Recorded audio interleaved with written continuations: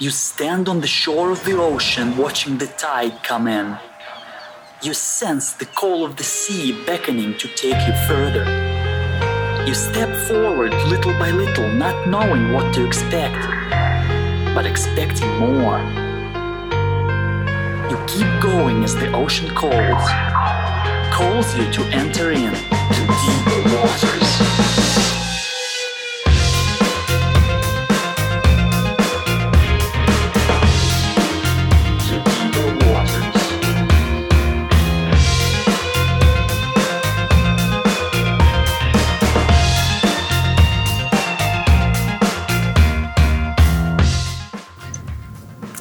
Hello everyone and welcome to the Deeper Waters podcast. I'm Nick Peters, your host, seeking to bring you the very best in Christian scholarship and apologetics, and today is no exception.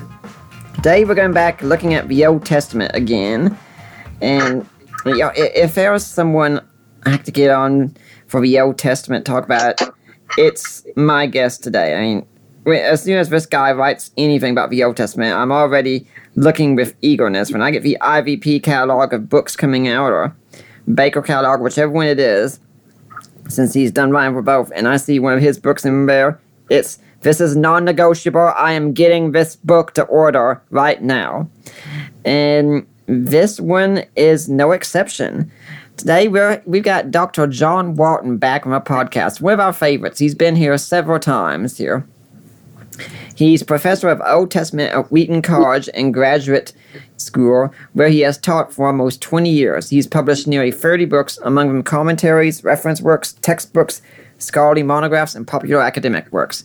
He was the Old Testament general editor for the Cultural Background Study Bible, and is perhaps most widely known for the Lost World books, including the Lost World of Genesis 1, the Lost World of Adam and Eve, the Lost World of the Flood, and the one we're going to be talking about today, the Lost World of the Torah. His areas of expertise include the importance of the ancient Near East for interpreting the Old Testament, as well as a dialogue between science and faith. So, Dr. Walton, welcome back to the show. Always great to have you here. Great to be back, Nick. Good conversations. So, if my audience doesn't know much about you, can you tell us a little bit about how you got to be doing what you're doing? Well, I grew up being very interested in the Old Testament. Grew up in a family and in a church where the Bible was very important. Went to college not knowing what I wanted to do, was an accounting major, but then finally got my vision straight and decided that I was going to specialize in Old Testament. So I went to Wheaton Grad School and got my master's in Old Testament, then went to Hebrew Union College. It was at Hebrew Union that I started to understand how important the ancient world was for interpreting the biblical text. Mm-hmm. So I started focusing on that and did my dissertation on the Tower of Babel. Mm-hmm. So that's kind of how I got there. Then I was at Moody Bible Institute for 20 years, and now I've been at Wheaton for almost 20. Now, you said you had a love of the Old Testament. Some of my listeners might be a bit surprised by it, perhaps, because they say, Jesus is all in the New Testament. Why would you be more interested in the Old Testament? Well, it's hard to go back and think from when I was a kid and why I wanted to focus on Old Testament. My speculation is that we used to learn a lot of Bible trivia. And of course, there's a whole lot more Bible trivia in the Old Testament. So maybe that's the reason why I kind of focused there. Mm-hmm. Yeah, I grew up doing a lot of Bible trivia and such as well. And most people for some reason, don't really want to play me in a game of Bible trivia. I really don't understand that. It's such a mystery. Anyway, looking at your book here, something that occurred to me when I was about it is going back to my own past. When I grew up, I often went to Bible school, sometimes at my own church, sometimes at friends' churches and such. And one of the things you remember from Bible school is learning the 10 Commandments. And we go through them, and strangely enough, as far as I know, none of us ever dared raise the question for some reason of, what does adultery mean? Which probably would have been very interesting to discuss with elementary schoolers in Bible college, in Bible school and such. Whatever it is, it ain't good. Yeah. But we learned it all. And So we are saying, this is the law of God. These are the commands of God that we're supposed to follow. Were we entirely wrong in thinking that? Well, I think it's a category error. They're obviously important. They're things that we are supposed to pay attention to and prioritize, but it's really what category we put them in. You use two interesting words, law and command, and those are both open to discussion as to whether they best classify what we've got in the biblical text. Now let's look into getting what you're talking about here. You've I'm not sure. Sorry, I forgot I had Alexa in here. Anyway, you've said at the start of every single book, the first preposition every single time is that the Bible is an ancient document. That seems, the Old Testament, in fact, is an ancient document. But the New Testament is too, but since we're talking about the Old Testament, that seems kind of like an obvious given. Why do we need to state something that's so obvious? Well, it's obvious, and of course, to me, it's so obvious it almost isn't worth repeating. But the fact is, as I speak all around the country and the world, I find people who just have never thought of it as an ancient document. If you ask them, is this old? They would say, oh, why, yes, it is. But they don't have the idea that they have to interpret it as an ancient document. They still want to read it kind of as a very modern, fresh, alive kind of thing. Do you think part of that is definitely though because people think this is the Word of God, and if it's the Word of God, it should really be, we got the plenary inspiration of Scripture, it should be clear to us, so why should we need to study it? Well, people certainly want to believe that they can get what is there to be gotten, and that God has spoken clearly to them. But of course, as you know, that's why I keep saying the Bible is written for us, but not to us. And lots of times we want to jump right to the for us part without going through the little bit additional work of the to us. Could that be, for instance, an example of that might be when some Christians get together for a Bible study for a church, and they start going to a passage and they ask, what does this passage mean to you? Instead of starting with a question, what does this passage mean? Right. Well, we have to know what it meant to them before we can really do a good job at knowing what it means to us. You have to start with the context. But again, people don't intrinsically think that way. Yeah. And I'm sure you wouldn't object to people looking back at the Old Testament and seeing Jesus in their properly understood sense, where Jesus himself did that. But I have a habit of telling people, when you read the Old Testament, I want you for a little while to stop being a Christian. Read it as if you were a Jew who was getting it for the first time, or maybe even if you want to be a little bit more speculative, read it as if you were an Egyptian or a Babylonian trying to understand this other group out there and see what you can get out of it. Then you can go and you can say, well, if I was like a first century Christian or so, how would I see this document? But start first, just how would a Jew see it? What would a Jew think about this passage apart from any knowledge of Jesus? Well, anything that can help us set aside our own cultural blinders and our own theological filters, it can be a benefit in reading. That's why I wrote that book, Old Testament Theology for Christians. And I tried to help people think about how to start in the context and the time period itself, and then gradually get to the point where we can figure out what it means to us as Christians. Next, tomorrow I'll actually be teaching at a church here in the area, and I get to pick what I'm going to be speaking on. I've decided I'm going to be speaking on honor and shame in the Bible, since that's so badly not understood in communities today. Most Christians today don't have a clue that honor and shame is even a driving force in the ancient world. And I've considered, what I'm going to say is, well, some of you might think you don't need to bother to know the culture and such, since this is the Word of God. I invite you, look in the back of your Bible. How many of you all have maps in the back of your Bible? Why do you have them there? Because you do not know the layout of ancient Israel or the ancient Mediterranean world just because it's the Bible. that's put back there so you can have a guide to understanding all the places you're reading about. That's absolutely true. That's one of many ways that we should be alerted to the fact that we're outsiders to the Bible. We don't like that. We don't like to be outsiders. We feel like we're intimately inside because God has spoken to us. Well, he's spoken for us, but we're outsiders to the biblical text. Okay, so let's move on to the idea that the way we interpret the Torah today is influenced by the way we think law and legislation work.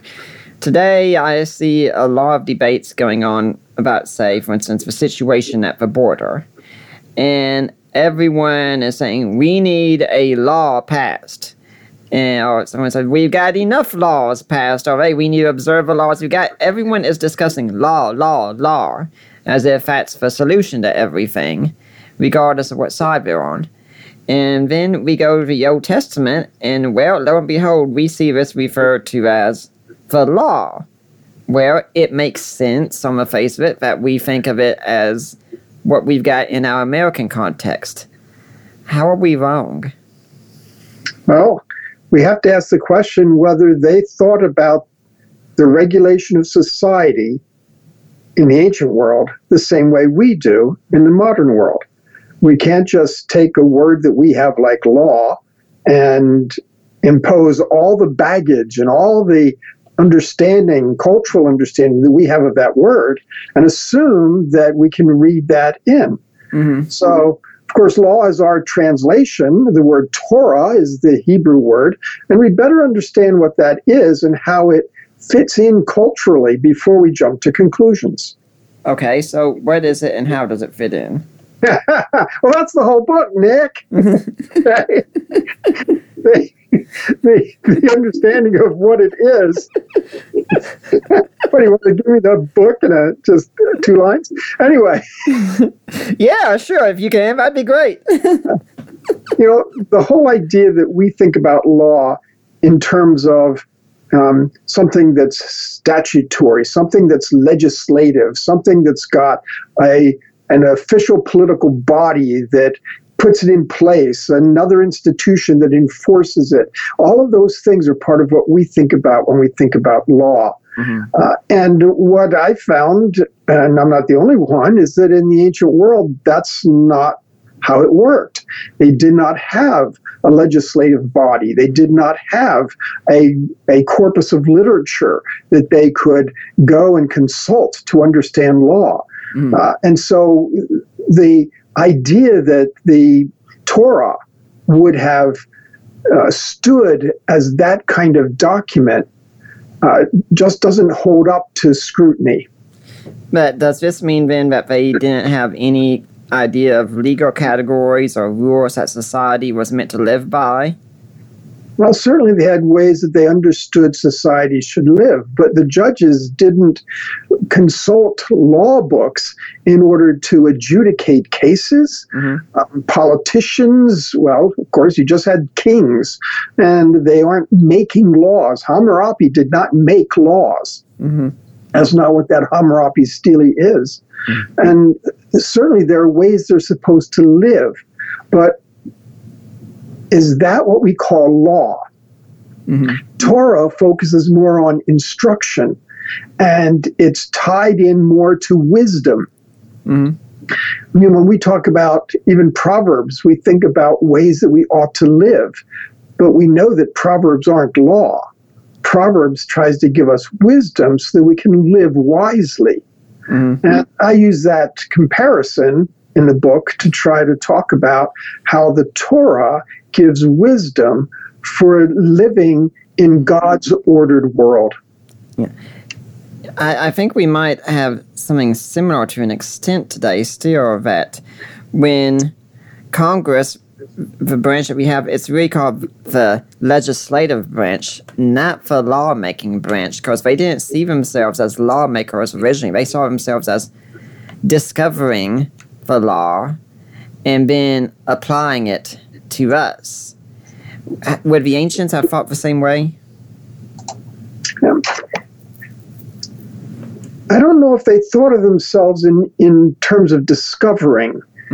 To them, there was an ancient wisdom that had been preserved in society, that the elders of the clan or the tribe or whatever it would be would have insight into. And that's how they would decide on cases that were brought. Now, of course, the Torah is something given from God, but it's given from God to help them understand what covenant order should look like. And in that sense, this is not sort of a universal morality for everyone. This is what Israel, relating to God through a covenant, ought to look like so that they bring honor to God. Mm-hmm. And I think it's very good that we have it that way as well, because if you look at our laws today, if we even took, just say, one law, such as copyright law, and we wanted to be clear on what our copyright law entails, just for one thing about what it entails could be as long as the Torah itself, if not longer. And our lawyers spend so much time looking at every single word of a law whatsoever. I think the ancients would look on us today and say, "Are you all nuts or what?" They worked a lot with kind of common sense. Mm-hmm. And I like that you talk about how they'd go to the elders of the people and such, because it sounds to me like they'd go to the people that had been around the longest, and thus they would have the most wisdom to adjudicate on decisions. Absolutely, and that wisdom was based a lot on tradition, but it was also based a lot on God's revelation of what being in a covenant with Him should look like. Mm-hmm. So when we talk about the term legislation, what do we really mean? Well, when we talk about legislation, we talk about making laws, and that's something that we do, but that's a relatively recent trend to do things that way. You can trace it back, the history of it, and others have done that, and I allude to that history, but that's not the ancient way to make laws that therefore are then binding on society. And when these laws are made now, that would also mean that there, even if it was general wisdom guide, there still would be many kinds of enforcement. And we can read in the Old Testament many times that someone would be put to death, for instance, for a certain practice. But at the same time, would this always be the case? Or could it be, this is what the Torah says at this point, but a judge could lead up to his discretion on a certain point and say, yeah, I don't think that would really apply here. The judges were supposed to exercise their wisdom, and that's going to vary case by case. The fact that the biblical text talks about certain behaviors with certain kinds of punishment is a way to convey this is the sort of thing that would constitute a wise, measured, balanced, appropriate response. It's not legislating that that's what you have to do. Okay. Let me give an example, because this is one that a lot of skeptics of the Bible always bring up. If a woman is pledged to get married, and her wedding night comes, and the groom comes out and says, yeah, I'm disappointed in this woman because, she's not a virgin, because, hey, there's not a bloody sheet here. And so many people say, well, look, those Hebrews, they didn't have a clue about basic biology and anatomy, because not every woman bleeds. Sometimes there's tears beforehand and such, but now every single woman is sentenced to death automatically. Is that really what would happen? We have very little indication of how much of the specifics of the law were actually enforced and carried out in strict ways. Again, that's trying to give a sense of how decisions should be made wisely. But there is always the flexibility of a judge to decide in a particular case. After all, we wouldn't expect that Torah would have said, now, if two women come to a king and they've got a dead child and a live child, and they want to know, they each claim that the live child is theirs, what is the wise thing to do? Torah doesn't have things like that. Solomon says, cut the baby in half. I don't think the Torah would have said something like that, but that in his judgment was the best way to discern who the true mother was. Mm-hmm. And that's given as an example of his wisdom. Hi, this is Jay Warner Wallace. If you're a fan of clear thinking and of being able to make the case for what you believe as a Christian, to be able to make the case for truth, well, this is a great place to learn how to do that. This is Deeper Waters with Nick Peters. Nick has a number of great guests on his show, and I've been just honored to be one of those guests. So if you want to carve some time to be able to become a better Christian case maker, this is the way to do it, right here at Deeper Waters with Nick Peters. And, we could also even point to Solomon, I think, in another way, because if Solomon had all that he needed to rule over the people of Israel just because he had a copy of the law, why on earth would he pray for wisdom to guide Israel? He could have just said, well, you got the law right there, you know what it says, do it. Mm-hmm. And of course, that shows up some of the difficulties with the law because it's not comprehensive. It's not exhaustive in any way. There are all kinds of international political decisions that Solomon would have had to make that he felt he was unprepared to make. And the law would not tell him how to make those decisions. There are likewise plenty of instances within domestic legal situations that the Torah simply does not cover. Mm-hmm. That's one of the reasons we know that it's not a legislative system. But Dr. Walton, the law itself says that it's eternal, that it's an everlasting covenant. So wouldn't that mean that it would never ever change at all, that everything in there would apply for all time to all peoples? It's the covenant that is eternal, not the Torah that's eternal. Mm-hmm. The Torah governs the covenant, and the covenant is a relationship between God and Israel. Furthermore, that Hebrew word eternal refers to something that is enduring. It's open-ended, no anticipated kind of term at which it comes to an end. So it doesn't really say eternal, it says that it's enduring. So what would that say to a lot of Christians today where I don't meet many of them much anymore, but so many atheists I kind of seem to think that every Christian out there wants to install a theocracy among us and go back to the Old Testament law, which is obviously God's perfect rule for how to build up a nation and such, and apply it to us. Is that thinking just entirely wrong? Well, they're totally misrepresenting what the Torah is. Mm-hmm. Torah was never extended to everybody. Mm-hmm. Torah was something that regulated God's relationship with his covenant people, Israel. Mm-hmm. And that's what it's designed for. The Torah itself, even for Israel, was not designed to set up an ideal society. Mm-hmm. It sets up a society that's going to honor Yahweh in the context of the ancient world and the covenant relationship. So it's not set up as an ideal society. So we shouldn't worry that, it talks about slaves and it has... I was about to say. And all of those things. We worry about those if we think that the Torah is an ideal societal structure, but it was never intended to be that. I think that's a misrepresentation that both Christians and non-Christians are guilty of and don't recognize it.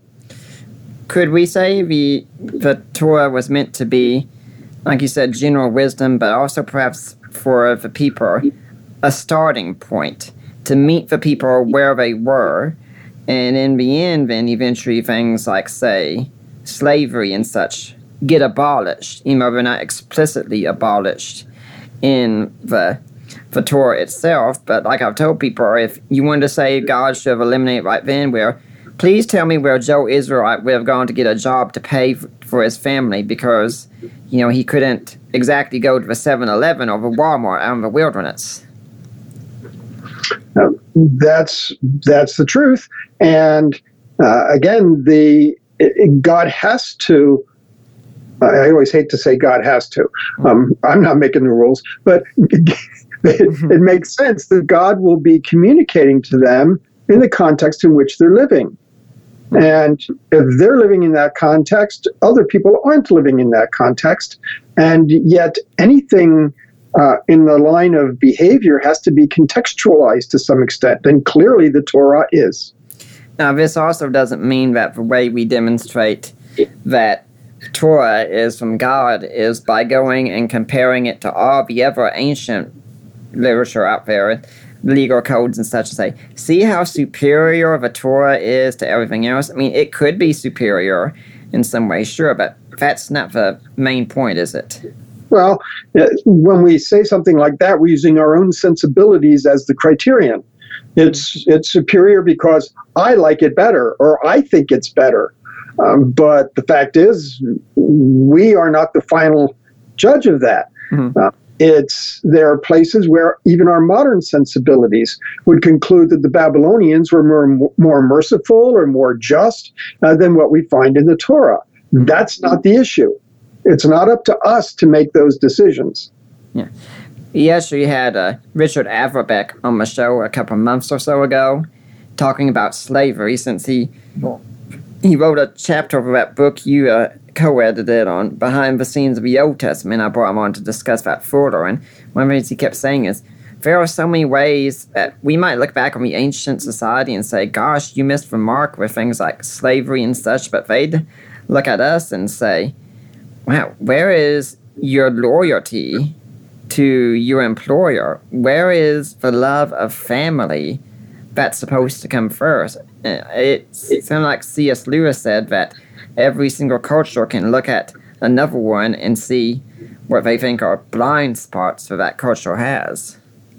That's true. And besides that, of course, what we think about when we think about slavery is the Civil War scenario and a case of ethnic and racial oppression.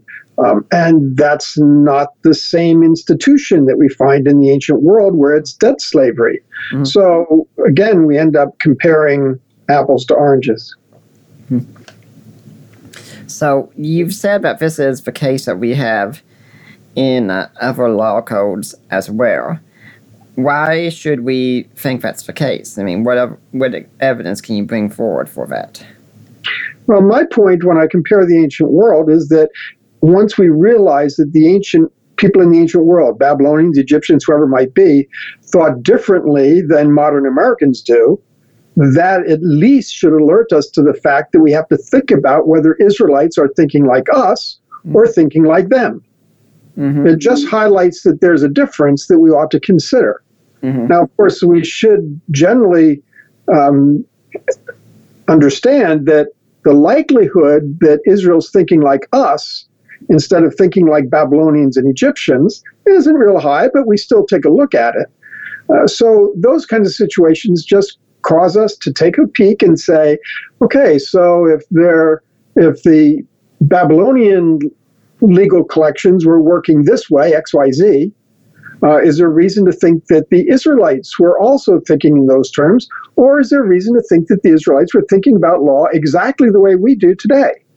It's just an approach to thinking about the issue. Yes, but Dr. Wharton, those other people were pagans.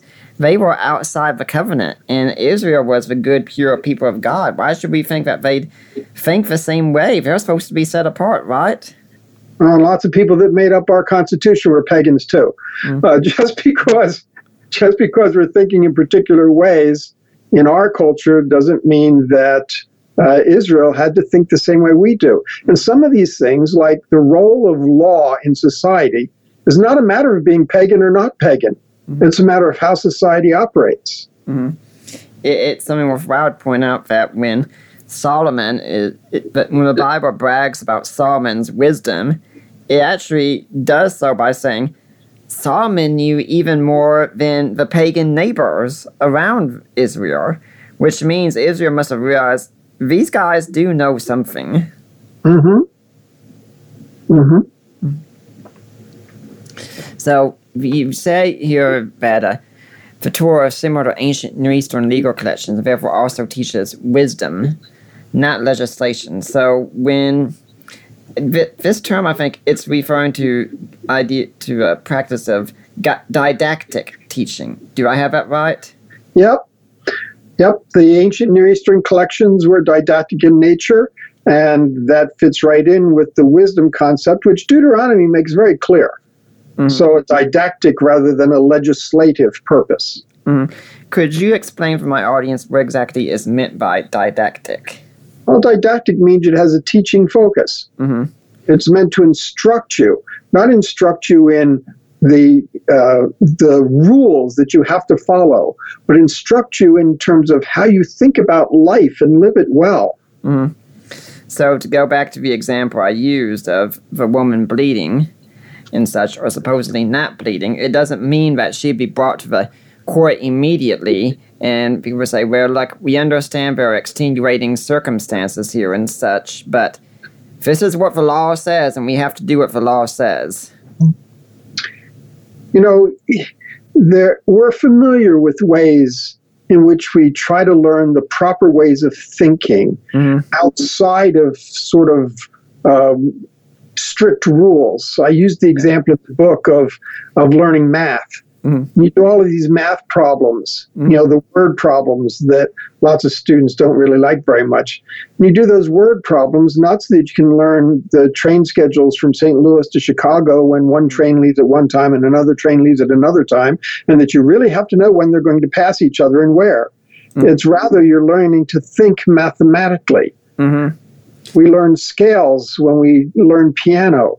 And that's not because everything you're going to play is going to be a scale, but that helps you to think musically. So the idea of Torah to help us to think in ways that will honor God with our lives instead of just thinking that we're going to keep this list of rules. Mm-hmm. Because most of us find that if it's just a list of rules to keep, we're going to start looking for loopholes. Right. And even today, we recognize that there are certain times that there are clear exceptions to the law. If I'm driving down the road and I see a speed limit sign and I notice it, but I say, forget the speed limit, and I drive the way I want to, however fast I want to, when the police officer pulls me over, I don't have much excuse. Now, on the other hand, if my wife is with me and she's sick and throwing up and I'm trying to get her to the hospital and I'm going as fast as I can to get there, and the police officer pulls me over, I think most people would probably look and say, yeah, he should give you a pass because there is an extenuating circumstance here. Mm-hmm. That's true. Mm-hmm. Now, you've also said that the Israelite covenant effectively functions as an ancient Near Eastern suzerainty treaty. That could be a strange term to some of my audience, so what's meant by a suzerainty treaty? Well, suzerain simply means the king who has a vassal. Mm-hmm. Vassal are the ones who are ruled. The suzerain, the king, is the one who rules. And throughout the ancient Near East, we have these documents which set up the relationship between suzerains and vassals. Mm-hmm. And since the Bible presents itself, presents Torah as part of a covenant, and since we find out that covenants use the same kind of structure and format as treaties, then it makes a lot of sense that we think about Torah not as somehow legislation or law, but that we think about it as stipulations to this kind of treaty relationship. Yahweh is the suzerain, Israel is the vassal. Mm-hmm. Now, when we think about covenants, most of us probably think immediately of a marriage, for instance, which is like the only kind of covenant we really talk about today. Can we draw any parallels to this to marriage? Not as many as we might think. Mm-hmm. In marriage, when we swear before God to be faithful and all of these things, we're taking an oath. Mm-hmm. We often call them marriage vows, but it's actually an oath mm-hmm. that we're swearing in the presence of friends and in the name of God. Mm-hmm. And certainly covenants and treaties were also sealed with oaths. Mm-hmm. But the importance of the treaties is not to actually make the relationship, to establish the relationship, but rather to show how that relationship should be reflected by each of the parties involved. And that's part of a marriage ceremony in many cases today. Mm-hmm. And what role did the gods, or in Israel's case, God, play in all of this, in whenever a law code was legislated, or whatever term fits best? Well, when you take Hammurabi's stele and his list of 282 legal sayings, those are not laws that the god has given Hammurabi. They're rather Hammurabi reporting to the god of justice to tell him how he, Hammurabi, has been faithful to establish justice in Babylon. He uses those as ways that he has given his wisdom to the judges of the land so that justice will be done. So they're not the laws of the land. They are not legislated. They are not given by the god. They're not even laid down by Hammurabi. They're examples of what wisdom for justice would look like in Hammurabi's Babylon. And if my understanding on this is accurate based on what you've written elsewhere, this would also fit in with the idea the gods would care about this because of a great symbiosis. Because if the great symbiosis is that gods and humans both in the ancient world kind of depended on each other. Gods provide the blessings, the rains, and things of that sort, but the humans provided the work to make the food and such for the gods and provide the needs of the gods. And the gods would be interested then in a just society because it's kind of hard to get people to work together and bring about that food and such if the gods aren't being just. Am I right in that? Sure. The gods want to be fed. That's how it is in the ancient world. They want to be cared for. They want to be pampered in every possible way. Nice houses, fine clothes, beautiful music, and, of course, rich food. And so people were expected to provide that. That was their religious obligation in Babylon or Egypt or Assyria. That's how the system worked. So justice was an important aspect to that because if there was chaos and nothing but lawlessness in society, the people wouldn't be able to live their lives, grow their food, take care of the gods. Well, that would apply for the pagan nations, but this is one case definitely where Yahweh and Israel would be different since Yahweh has no needs. Correct. So why did Yahweh care about justice for Israel then? Well, see, for the Torah, justice is not at the top of the pile. It is for the rest of the ancient world. But in Israel, holiness is at the top of the pile. And so Torah was trying to show them ways that their holy status should be lived out so that God would be honored. So, again, it's not justice that's sort of the most important bottom line, but justice is part of holiness. Now, that kind of gets me a bit confused, because one of the things you say is holiness is a status, not an objective. That's correct. When you're talking about this, it says this is the way Israel could live to maintain holiness, so it makes it sound like holiness is an objective. Now, they're not maintaining their holiness. I hope I didn't say that. They're not maintaining their holiness. Okay. They are reflecting their holy status. So they are holy. They didn't do that themselves. They can't become unholy. They can't become more holy. God has called them holy, and so they are holy. But that has certain expectations that come along with it so that they reflect that holy status as they live as a nation. Could it be kind of, to go back to the kind of analogy I like to use, that I remain sexually faithful to my wife, for instance, not so we will be married, but to show that, we already are married? Yeah, that's an interesting example. Does it work? I'd have to think through it all, but on the surface, it has some applicability. And I think that you've said something about this in, I think it was the Lost World of the Israelite Conquest. So, but it might need to be commented on because some people might look and say, well, geez, Dr. Warren, the Bible has Yahweh says to people about, be holy because I am holy. I mean, if he's commanding them to be holy, shouldn't that be an objective of theirs to be holy? And of course, that's an adjustment to the translation that we suggested both in the Conquest book and in the Torah book. Mm-hmm. That is not an imperative form in Hebrew. It's an indicative form, and therefore it says, you will be holy, for I am holy, or you are holy, for I am holy. It's a status that God gives, not something that has to be pursued or achieved by Israel.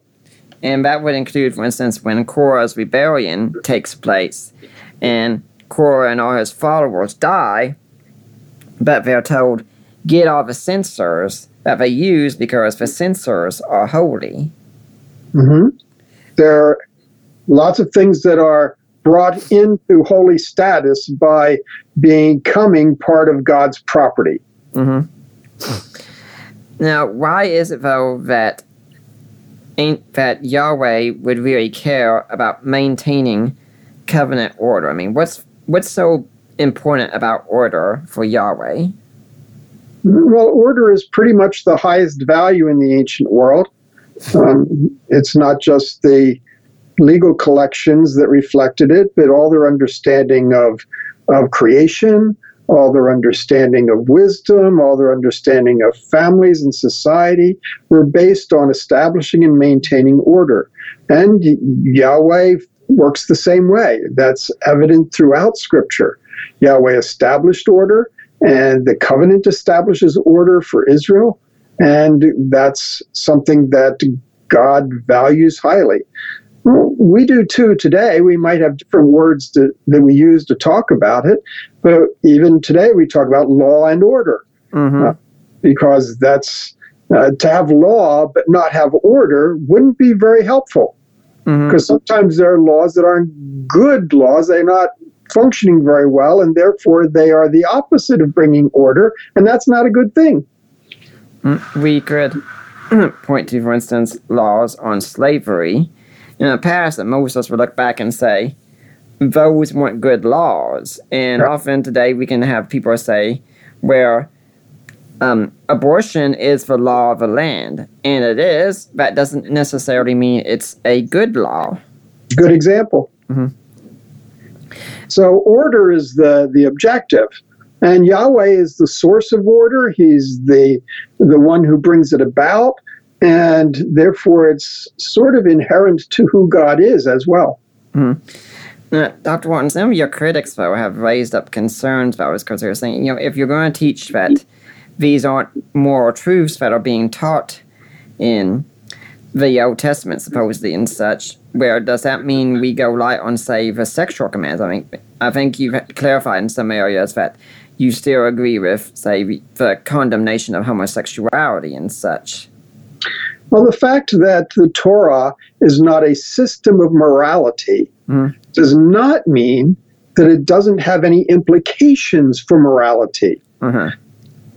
When I say that the Torah is not a system of morality, that doesn't suggest that there was no morality or that there isn't morality or that morality isn't important today or that the Bible doesn't address morality. It's just it doesn't give us a system of morality. I'm afraid that people are not always reading carefully what I write on that.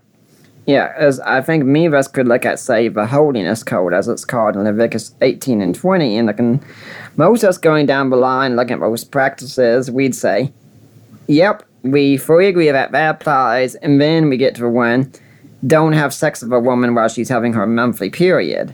And a lot of us start thinking, I'm not sure if that's really such a big deal as it is. And that is kind of where we can get a little problem, isn't there? Well, anytime that we try to take text and use it for something that it's not intrinsically for, we run the risk of being selective, just picking and choosing the things we want.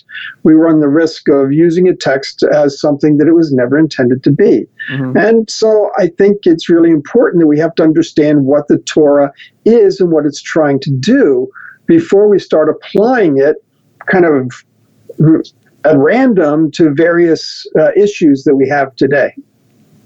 I think an example of that we often see today is when anyone talks about tattoos, and whether someone cares for them or not. I mean, I'm personally not a big fan of tattoos. My wife is very interested. She'd love to get one someday if her skin condition will allow it, but so many people will just go and say, well, look, here's the Old Testament. It says very clearly, you shall not make a tattoo. And, well, yeah, it also says very clearly you shouldn't wear clothing of mixed fabrics. So how's your closet looking? Yeah. Again, we have to understand that all of these things have a cultural context. They meant something in those cultures, and we can't just lift it out of that culture and plug it into our own and all the very different ways that we might think about those things. Mm-hmm. So when we do look at those kinds of things, what are some good guidelines we can follow? Because there's a fine line, of course, between applying everything to us in every single way as if we're a theocracy, and then another one is saying there's absolutely nothing we can get out of this for our moral practice today. Well, obviously those are the two extremes, and we don't want to fall prey to either of them. Mm-hmm. One of the chapters in the book dealt with the question of, do we just try to extract principles from the text and apply those as if this is God's word? But even in that chapter, we talked about how potentially problematic that particular approach is. So we can't just pluck out a principle. We do need to understand each law in its ancient context. And the idea is that that should help us generate wisdom so that we can think well about what our relationship to God calls for today. For instance, if we looked at the tattoo ones, we could probably look and realize where in the ancient world, when you got a tattoo, you were marking yourself off as loyal to a certain god of sorts. And it was an indication of pagan worship.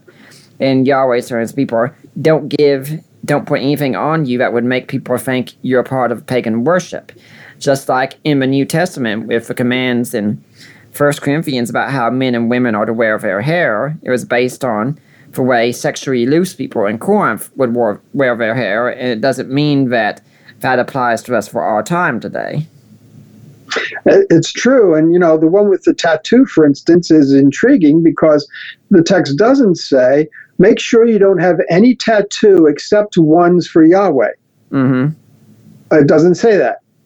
Well, if the was only the issue of having a tattoo that identified you with another god, why didn't it make the distinction? Is there something in that world that's connected to what a tattoo is that made it unacceptable for whatever god it might have been connected to? But even that's just tied to how they might have thought about the integrity of the skin and things that you should or should not do. But again, that itself is cultural. I'm curious what insights you might have in that passage since you've said that. I really don't see it giving us any indication of whether we should have any tattoos or this kind of tattoo or another type of tattoo. The text is not regulating us. It's regulating Israel in its covenant relationship, and you have to understand what tattoos meant back then, not just in terms of the nature of the tattoo that is connected to a particular god, for instance, but also how they felt about whether the skin needs to be retained in its integrity. And I don't know the answer to that. Yeah, and we have the same kind of thing. I think even when we look at the Ten Commandments, because we go through the Ten Commandments and we think, these are good teachings for us to follow. And yeah, I think we'd agree. That whole thing about don't murder really seems like a pretty good idea to most of us. But then we look and say, remember the Sabbath and keep it holy. Where not only do we not have Sabbath laws necessary for the church today, although a lot of people do have their Sunday worship and such, we have it on Sunday instead of the seventh day like Israel did.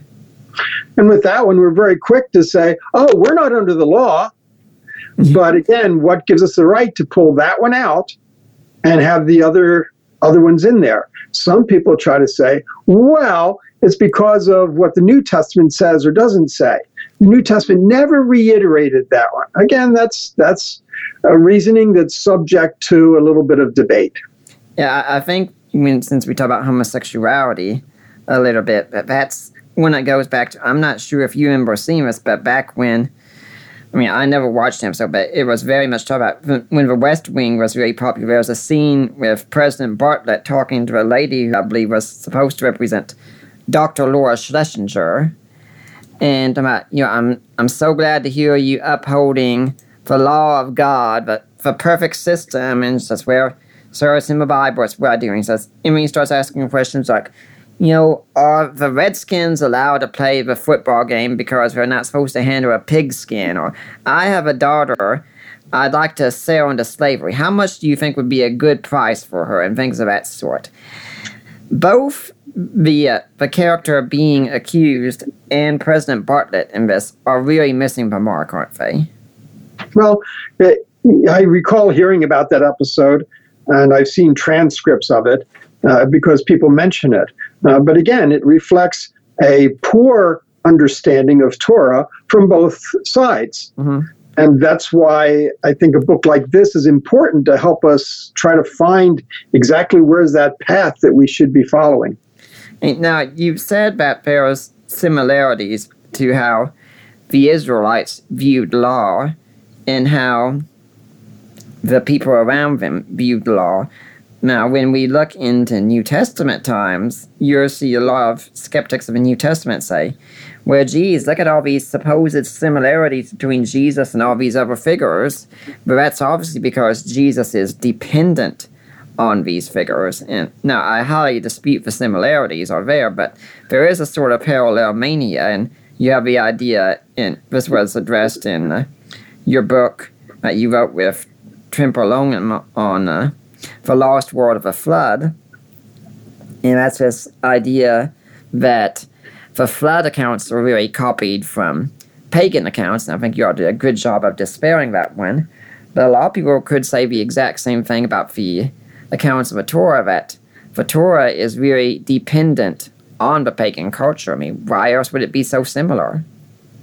Well, at one level, it can't possibly be dependent on the culture around it because it's part of a covenant relationship between Yahweh and Israel, and there is no such kind of covenant like that between a God and his people in the ancient world. Mm-hmm. So even if occasional laws against murdering or adultery are things we could find in those ancient worlds, Israel is doing something very different with that material, and that's the key. Mm-hmm. Of course, most countries would say that murder is not something that they tolerate.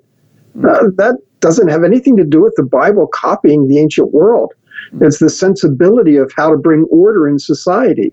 Mm. But again, we find that the Torah becomes part of this covenant relationship, which is unique. Mm. And, of course, we shouldn't expect that the world of Israel would be completely different from the world around me. They were supposed to stand out and be a unique people, but there would be a lot of similarities, wouldn't there? Absolutely. They're part of a culture. They're not floating in a vacuum. Mm-hmm. They're part of a culture that shares a language, that shares all kinds of ideas. They all wear clothes. How about that? Mm-hmm. Did they borrow that from the ancient world? Of course not. You live in a culture. And so that's where in a number of the Lost World books, we talk about the importance of recognizing the cultural river that exists. And we could say we do the same kind of thing today. Most of us who are good Christians would condemn the idea of, say, for instance, scientism, where science is in charge of everything and determines everything, and say, oh, we don't believe that, and rightfully we say that. But at the same time, we go to our doctors regularly. Right. Most of us take medicine. Mm-hmm. So, does that mean we're depending on the culture? No, it just means we do live in a culture where we do realize that science does have a lot to say on us. We have different ways we approach science. Some people think science is everything. Some of us think it's a useful tool, but it's not everything. Again, there are many, many different ways in which any people shares in the culture around them. There are always going to be things that you adopt without hesitation and other things that you're going to dislike. And that's the whole cultural river mentality. Yeah, right now you and I are both talking on our computers to one another, and I got my iPhone right here in case someone else needs me and such, and I'm not sitting here thinking, geez, I wonder if this computer was invented by a pagan. That would really give me a lot of pause. I'm living in an apartment complex right here, and I really don't care if a person who built the apartment I live in is a pagan or not. Right. Now, if we are talking about differences, though, I think we could say the difference really isn't so much in the legislation as presented, it's the objective of the legislation. Would that seem accurate? Well, again, I wouldn't call it legislation at all. Right. This legal collection has a particular objective. Mm-hmm. And yes, it's that objective that's different. Mm-hmm.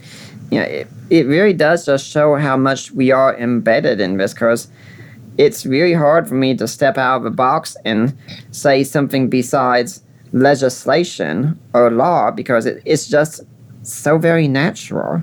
Right. It's hard to break out of our terminology, but all that terminology carries baggage. Mm-hmm. Yeah.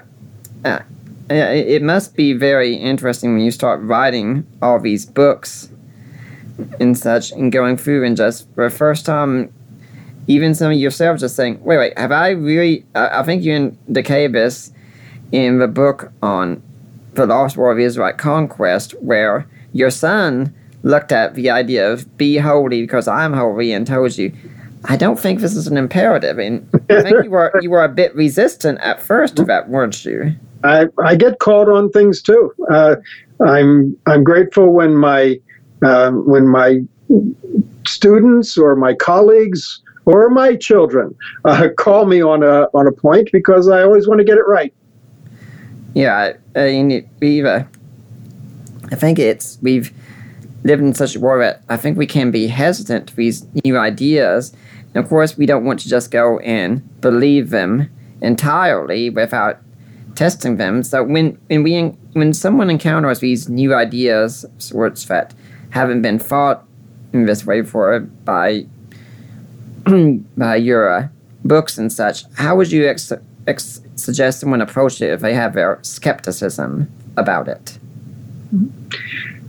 That's a tough one, because lots of people reading these books can't really go back and check the material themselves. They can't assess it on their own because they don't have access to the materials, and I get that. Mm-hmm.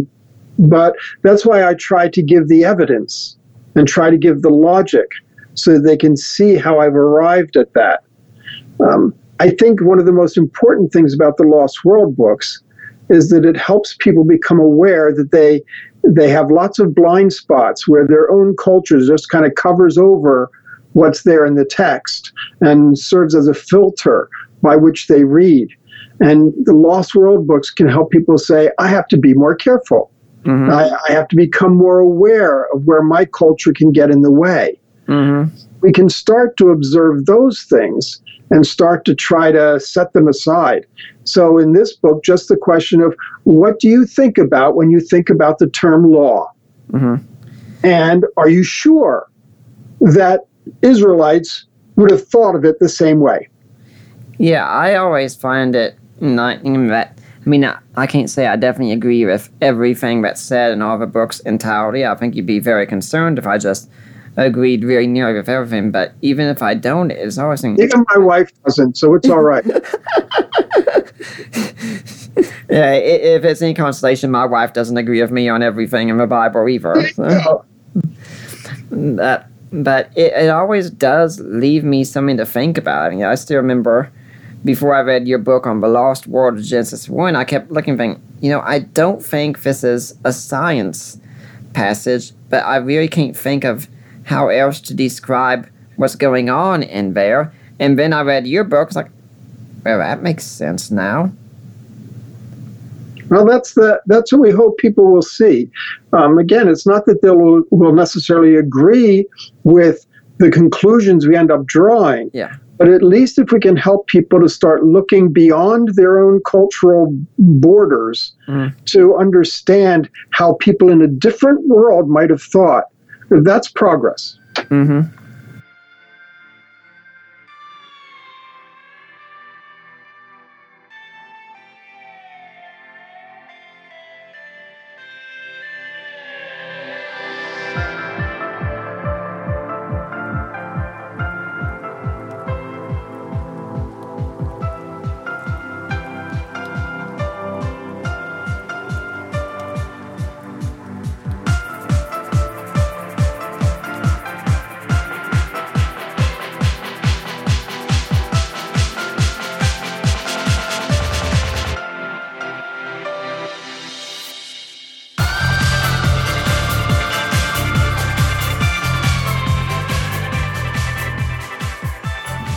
Well, I'd like to remind everyone that you're listening to Deeper Waters podcast. We've got Dr. John Walton here talking about his book, The Lost World of Torah. But if you're here next week, I'm still working on that. I've got several possible guests and such. We've had to reschedule some shows, so that's still being worked on, but I'm going to do what I can to make sure you all get a good show for next week.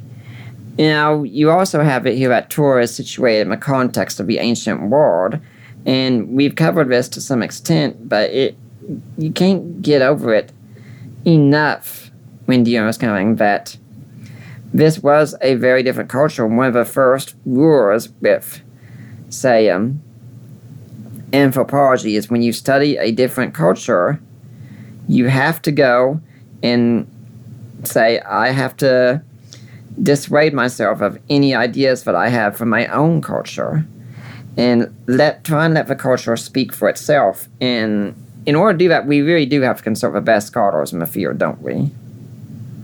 Sure, we really have to try to use whatever resources we have available, whether we can only get to reference works or secondary resources or primary resources. We have to try to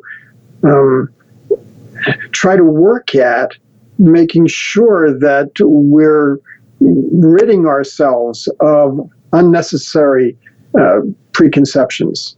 Mm-hmm. So what are some other conceptions of a river back then that they swam in that we might miss today? I mean, one of the ones I think we could say is we're a very scientific culture. They weren't.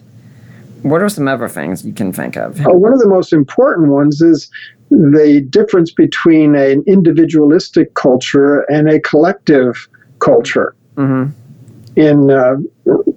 Randy Richards has a book called Misreading the Bible with Western Eyes. Mm-hmm. It's one of the issues that he talks about quite a bit, because our individualism permeates everything we do and think, including law, for instance. But many other areas as well, our theology, our understanding of what a relationship to God looks like, all kinds of things. Our soteriology, is it me that's being saved, or is it God's people who are being saved, or it's creation that's being saved, or what is it? Mm-hmm. Our individualism has a significant impact on how we think. But for many people in America reading the Bible today, they're not even aware of that. They think it's very natural, even good and best, to think in individualistic terms. But in the ancient world, it just wasn't like that. Mm-hmm. Misreading Scripture with Western Eyes is one of the best books out there, I think, in this field.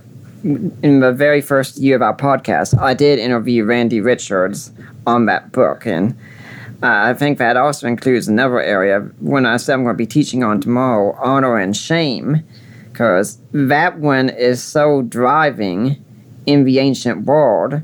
And today, most of you have no clue. I had a guest come on my show once, and he was talking about how he got into studying honor and shame. He talked about going to an Asian culture, and they were doing a Bible study with this girl there, and everything was going well until she came one day and said, I can't do study anymore because I found out that that would bring shame on my family.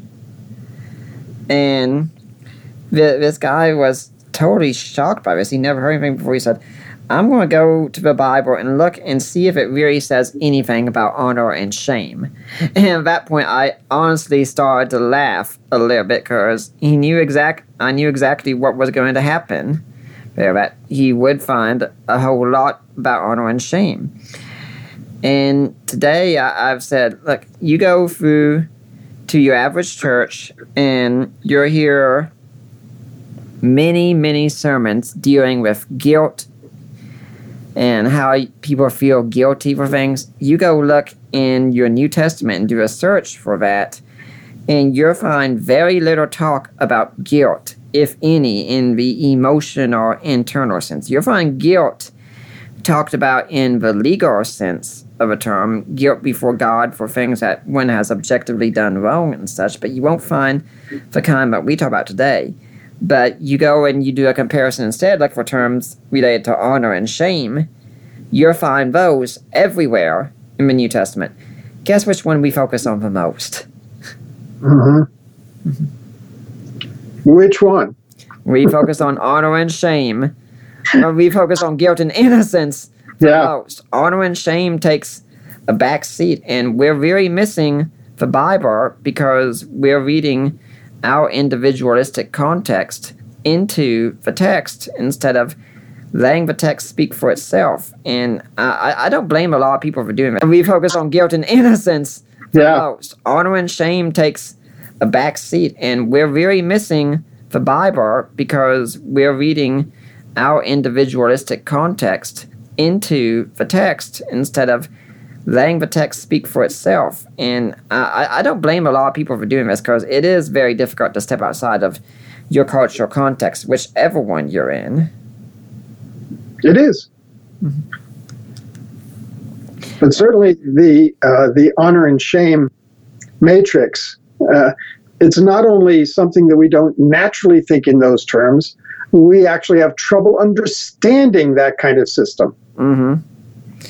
Yeah, we can look at the Japanese culture, for instance, where a samurai, when he worked for the emperor, he could be called to commit seppuku, where he would just kill himself immediately if his emperor asked him to. And we'd look and say, wow, that seems quite bizarre to go to that route. Why would someone do that? But if you went to the Japanese culture, they'd say that makes perfect sense. That's how you maintain your honor, even if you're dead. I mean, there are several Japanese men that when they lose their jobs and they can't provide for their family, they will go and kill themselves so that their family can be provided for through various means, and they can be seen as still maintaining their honor.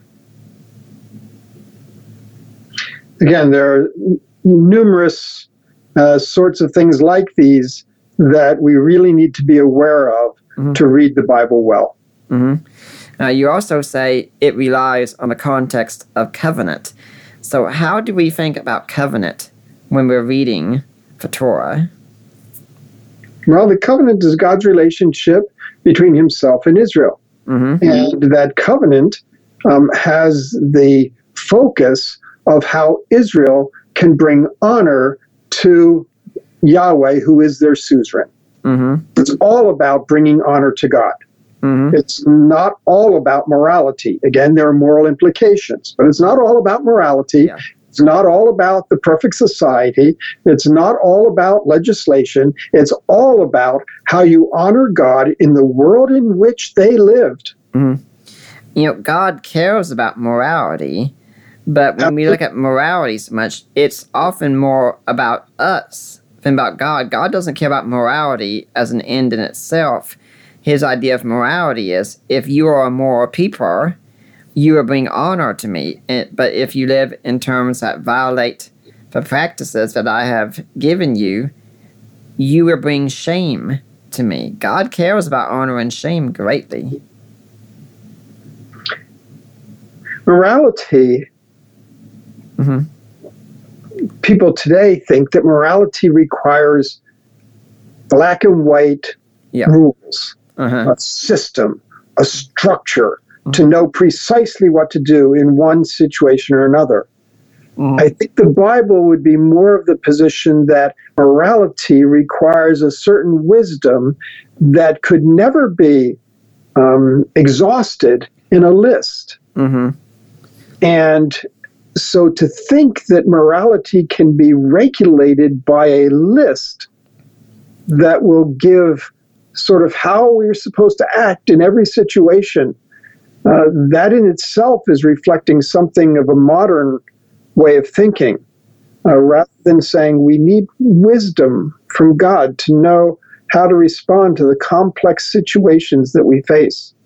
Is that also one of the reasons we have so much trouble with debates throughout today? Because so many Christians will go to the same text, and both of them are insistent the Bible backs their moral stance. I mean, there are some things that, we'll say the Bible definitely speaks on morally, such as not killing and murder, I should say, and things of that sort. But if we went to another topic, such as, say, alcohol, should we drink or not? Some people would say, oh, you should never do it whatsoever. And of course, Jesus turned the water into grape juice at the wedding. And then someone would say, well, yeah, but the Bible also says he gives wine to gladden us. And then there are some people who are much more like my own personal persuasion, where I say, yeah, I don't think the Bible condemns drinking alcohol. I just choose to not do it. Well, you've hit on a principle that's really kind of a hobby horse of mine, not so much with drinking, but the whole idea of that we want to be able to say, here is the biblical model, or here's the biblical view, no matter what it is. Right. Whether it's something like alcohol consumption, or it's something like social issues, climate change. We always want to say, here's the biblical view. But the fact is, of course, in most of those problematic issues, there are people on both sides, both claiming they've got the biblical view. Fact is, on many of those things, the Bible doesn't have a view. It has maybe some information to bring to the table, but to say there's a biblical view. So I don't think there's a biblical model for what diet we should have. I don't think there's a biblical model for leadership. Nehemiah had some good ideas and he was successful, but he might have done some things wrong too. And there are some things that other people might have done differently and maybe even better. We can't look at a biblical model for this or that or the other thing. Again, that's not because the Bible has nothing to say. It's just that it's not giving us a biblical model for thinking. I don't see many people going to Joseph and say, well, Joseph was very successful in his economic policies. And therefore, since he was successful and God blessed him and God saved the world through Joseph, we should all do that same economic policy, which was basically when there's prosperity, tax people for everything they've got, and then store it away. And then when there's need, sell it back to them. And when they can't buy it anymore, take their land. I don't see a lot of people saying that should be how we think about economics. Not only take their land, but heck, take the people themselves and have them become slaves to you all. Yet, that was a successful leadership in which God did what he wanted to do. So we have to be very careful about this idea of a biblical model for X. A biblical model for dating, a biblical model for, it's out of hand. Especially since really dating didn't even exist in the ancient world. But then what are you going to say about a biblical model for marriage? Because marriage, the way we think about it, didn't exist in the ancient world either. Because that was in a clan culture. It was in a corporate, not individualistic culture. And marrying for love was not the way that it worked. They were arranged marriages. So now what do you say? What's the biblical model for marriage? We can say one man and one woman, and we can give verses to talk about that. But that's not quite the whole model for marriage that existed in the ancient world. Because also, if you looked in the ancient world in the Bible, I mean, I'm definitely a person who holds strong to one man, one woman, because I think that's more what we call natural law. That's basic morality. I think we all know that's why all cultures start that way. But you see many of the heroes of the Bible sadly have polygamous marriages as well. There's a point I think to make that they don't seem to work out so well, but they're there. Exactly. Now, one of the points also about covenant is that the Israelite society was supposed to have Yahweh's presence among them. What do we mean by that exactly? Because it's not the case such as it's in the Garden of Eden and Yahweh comes walking through in the cool of the evening on a regular basis, but then at the same time, he does tell people, when you go out there and you have to take care of your business, make sure to clean it up so that when I'm passing through, I don't see anything indecent. Well, there's certainly the idea that the tabernacle and then the temple were instances where God was dwelling in the midst of his people. Mm-hmm. That's pretty clear. And so in the book, we talk about the idea that the Torah is contingent on God's dwelling. That is, God's trying to give them, at Sinai, God gives them the way that they can order their camp and their lives and their clans and their tribes so that God can dwell among them. Mm-hmm. So that, there's the contingency.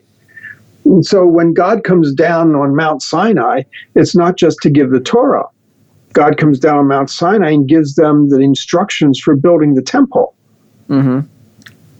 So what does it mean, though, when we talk about God dwelling among them? I mean, how are we to understand it today? Because there are so many people who will look and say, well, did they really, they'll say today, well, I don't really feel the presence of God right now. And we have that strong instance that if God's present, where one fears God, and that's, I think, it's part of our individualistic culture. What would the Israelites have understood when we told them God was present among them? Oh, God's presence isn't a matter of feeling or emotion. There it was. They could look at the temple or the tabernacle and understand that God was dwelling there. It's just the fact. Mm. For us, of course, God doesn't dwell among us in a building. New Testament's pretty clear. We are the temple. Pentecost was pretty clear. The Holy Spirit came and indwelt God's people. Mm. And so God dwells in us, and whether we feel like he does or not, whether we acknowledge it, whether we live appropriately, it's still, the fact of the matter is Christ in us. Mm-hmm. So when we look at the Old Testament, we see, for instance, I'm going through Jeremiah right now in the Old Testament, and Jeremiah and Ezekiel both talk about the invasion of Babylon to Judah and Jerusalem, and the idea that God had forsaken his people is shown when, as soon as they see the temple being destroyed, and everyone knows, well, it's game over right now, God's done with us at this point. And the same way that when a pagan nation beat another nation's, there it's like, well, their gods beat our gods, or our gods gave up, or something of that sort. Is that the same kind of thing going on? Well, Ezekiel has his vision in chapter 10, where he sees God's presence leaving the temple. Mm-hmm. It's God's presence leaving the temple that then leaves it vulnerable for the Babylonian destruction. Mm-hmm. So that was something to mourn. It was a loss. I mean, just like the loss of access to God's presence after the fall, where people were driven out of the garden and lost access to the presence of God. And so, yes, that was devastating. Mm-hmm. And the Israelites were also sometimes prone to misuse the presence of God.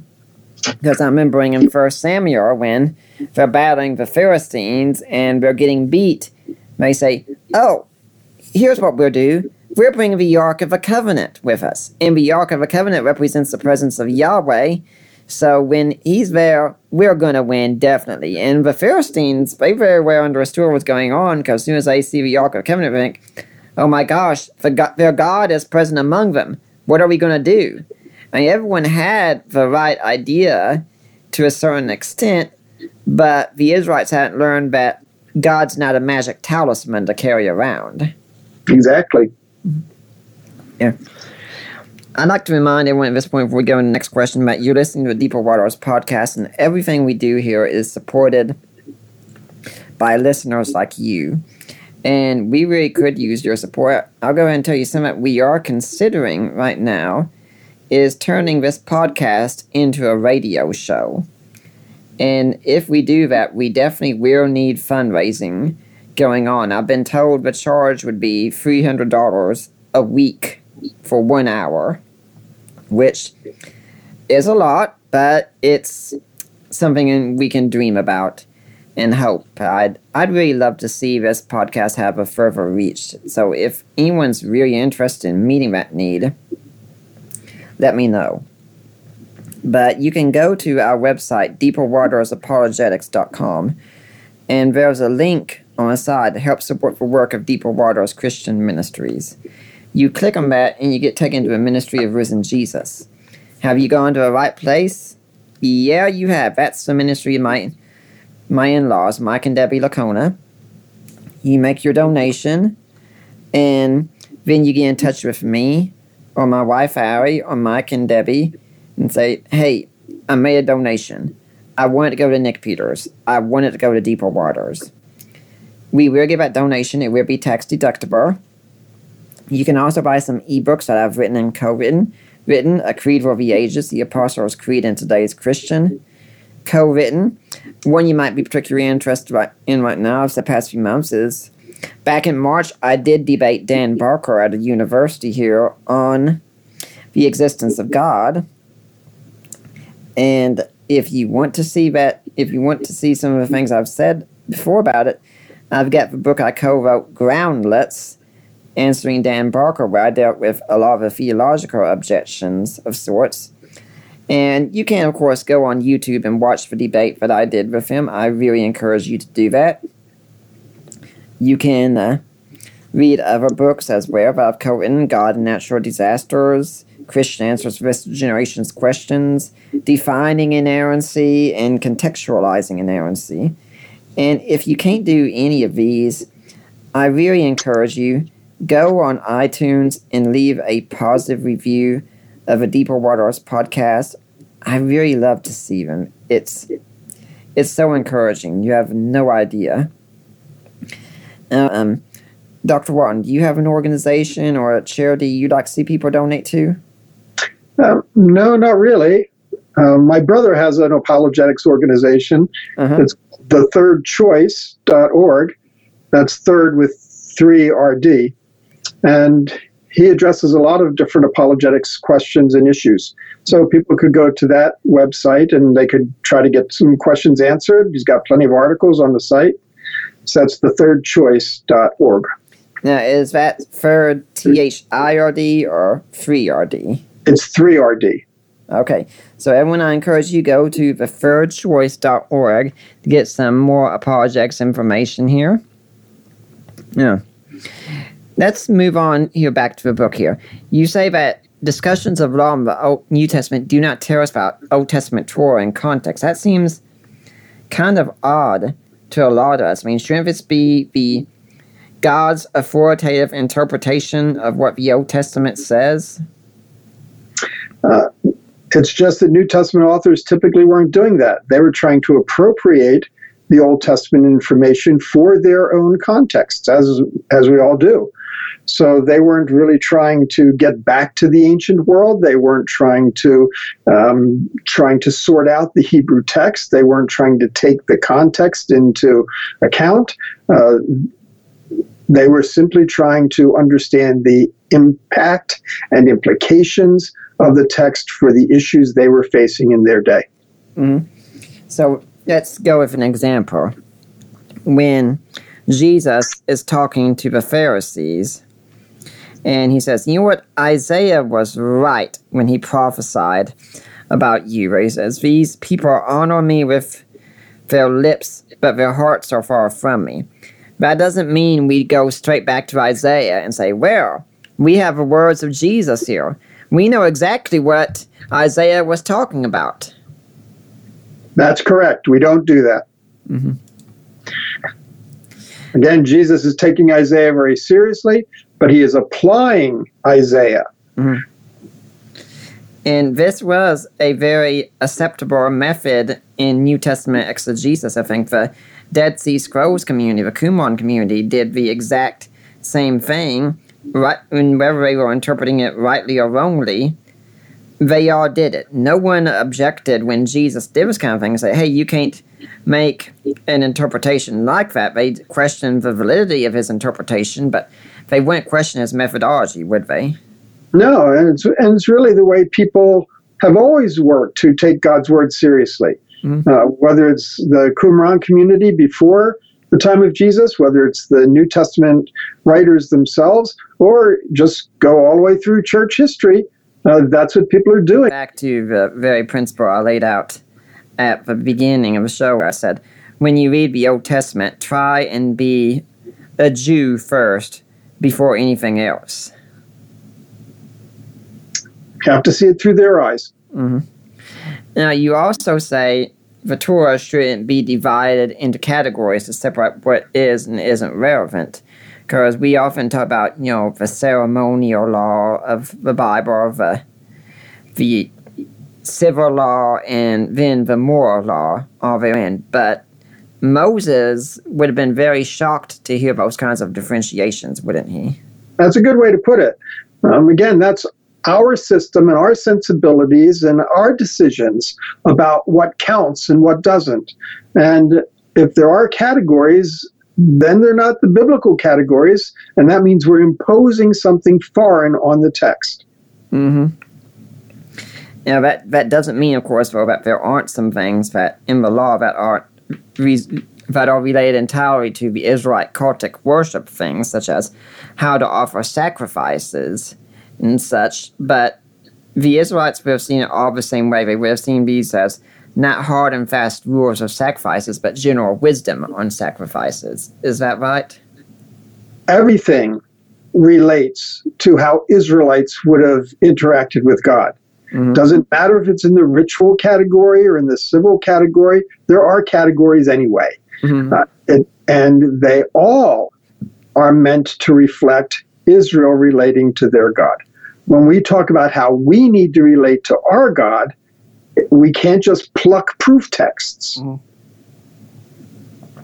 Does that mean then that we can actually get some stuff out of a book of, say, Leviticus or event where, geez, it condemns homosexuality. Now let's move on to the next part.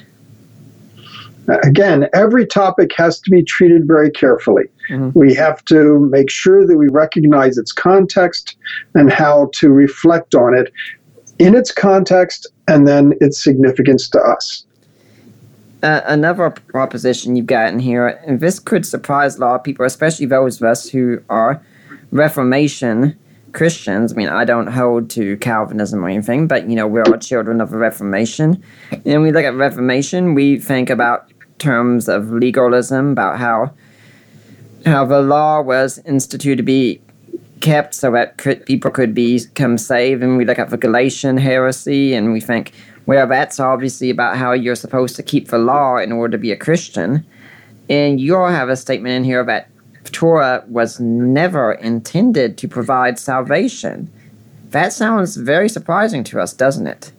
I think lots of people are shocked by it because they somehow think that because of the New Testament discussion, that lots of people thought the law would give them salvation. Mm-hmm. Of course, all of that's been hashed over many times now with the new perspective on Paul, and I'm not going to get into that. It's not an area that I have any specialty in, but I know that that's understood. Kind of one of the topics of conversation. Mm-hmm. But the idea of in the Old Testament, was it ever intended to bring salvation? And our point is that never entered their mind. They didn't even know that they needed to be saved or could be saved or that sins were something to be saved from. They don't have those questions. And certainly Torah was not supposed to provide that. You know, that is something I find puzzling, because when I read the Old Testament, I find God talking about the problem of sin over and over, and I want to look and say, well, how is it that the Jews missed that this was the real problem they were always supposed to be focused on? Well, the sacrificial system was designed to keep the temple pure, not affected by people's sins, so that God could continue to dwell among them. So it wasn't about taking away their sin. Blood of bulls and goats can never take away sin. It wasn't about taking away their sin. It was about purifying the temple. Mm-hmm. But, you know, when we look at the New Testament, though, I mean, I'm not getting into the new perspective, but we do see people like, say, Zechariah and Elizabeth or Paul, both of which are described as blameless before the law. And doesn't this indicate that they had this view of the law that it was supposed to be followed so that they could be good people in the covenant? Well, certainly the covenant and the Torah were to be observed. And in one chapter of the book, we spent some time talking about the terminology that talks about people's response to the Torah. We often talk about them keeping the Torah or obeying the Torah. And we talked about those words in a chapter to say that's not really quite hitting it. Certainly, the Torah was a way to talk to Israel about how they needed to reflect God's honor. And that was a good thing then to do that. But the whole idea was that if people did not reflect God's honor in what they did, that could bring impurity to his temple, and therefore he'd leave. Mm-hmm. And so it all goes back to God's presence, and God's presence being respected and honored. Mm-hmm. Now, you said the average Israelite in the ancient world wouldn't have understood salvation like we do. They wouldn't have known they needed to be saved. If we could travel back in time and see Joe Israelite and say, "Brother, are you saved?" he might look at us asking, "What are you even talking about here?" Right. Because they had no idea of the possibility of going to heaven or hell. Mm-hmm. There is no salvation. They were delivered from slavery. Mm-hmm. They were delivered from exile, but that's different from being saved from your sins. Yeah, but there are references that do speak to salvation in the Old Testament, such as "Restore unto me the joy of your salvation," and such. So what would they come think about with salvation? Yeah, that's "Restore unto me the joy of your deliverance from my enemies." Not "Restore unto me the joy of my salvation from my sins." Mm-hmm. Hi, this is Gary Habermas. I'm the Distinguished Research Professor of Apologetics and Philosophy at Liberty University in Lynchburg, Virginia. I teach full-time in the PhD program here, and I have been a guest on the program by Nick Peters on many occasions, and over the years I've noticed how many excellent guests he gets. And I can tell you personally that Nick reads everything that comes his way. He's a great interviewer. He's got good insight and questions, and I highly recommend his program. Now, you say also that the divine instruction is better understood as a metaphor of health rather than a metaphor of law. Okay, what do you mean by a metaphor of health and a metaphor of law? Well, health is just a way that we worked with the idea of analogizing how law and health, but it's too extensive an illustration to get into very well here. And besides that, it was my son's illustration, which I think he did very well, but that was one of his ideas of how to convey that. But it's pretty complicated to get into right here. Okay. But I hope you'll read it. Yeah, I definitely do encourage people to read the book. It's an excellent book. If I didn't think it wasn't excellent, I wouldn't be having you on here to talk about it. But when we look at the next thing, it's you also say we can't gain moral knowledge or build a system of ethics based on reading the Torah in context and deriving principles from it. So even if we read the Torah in context, we're not going to get moral truths like that out of it. Is that what you're saying? We're not going to get a system. Okay. See, and that's the thing. People treat Torah as a system of morality, a system for ethics. It doesn't give us a system. It gives us, again, contextually understood relationship between God and his people that can give us wisdom for thinking about how we can honor God in the way that we live. Mm-hmm. But again, that's different from an ethical system. Mm-hmm. And it's more work. And it leaves a lot of things sort of uncertain. Yeah, I've noticed the same kind of thing today with so many people who they talk about, finding God's will for your life, and they expect that there's going to be some clear, absolute answer to them, exactly who they're supposed to marry and exactly what line of work they're supposed to go into. And I always tell you the kind of thing, look, there's this book in the Bible, you might not have heard of it, it's called Proverbs.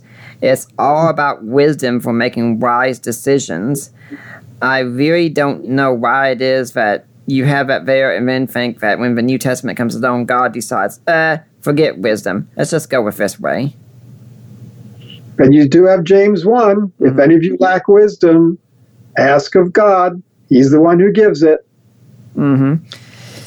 So the same kind of thing is going on there, that we shouldn't go to the Old Testament and expect especially clear individualistic answers. We should expect to find, perhaps we should say, principles that we can start from and work from and then go from there to learn everything we need to do.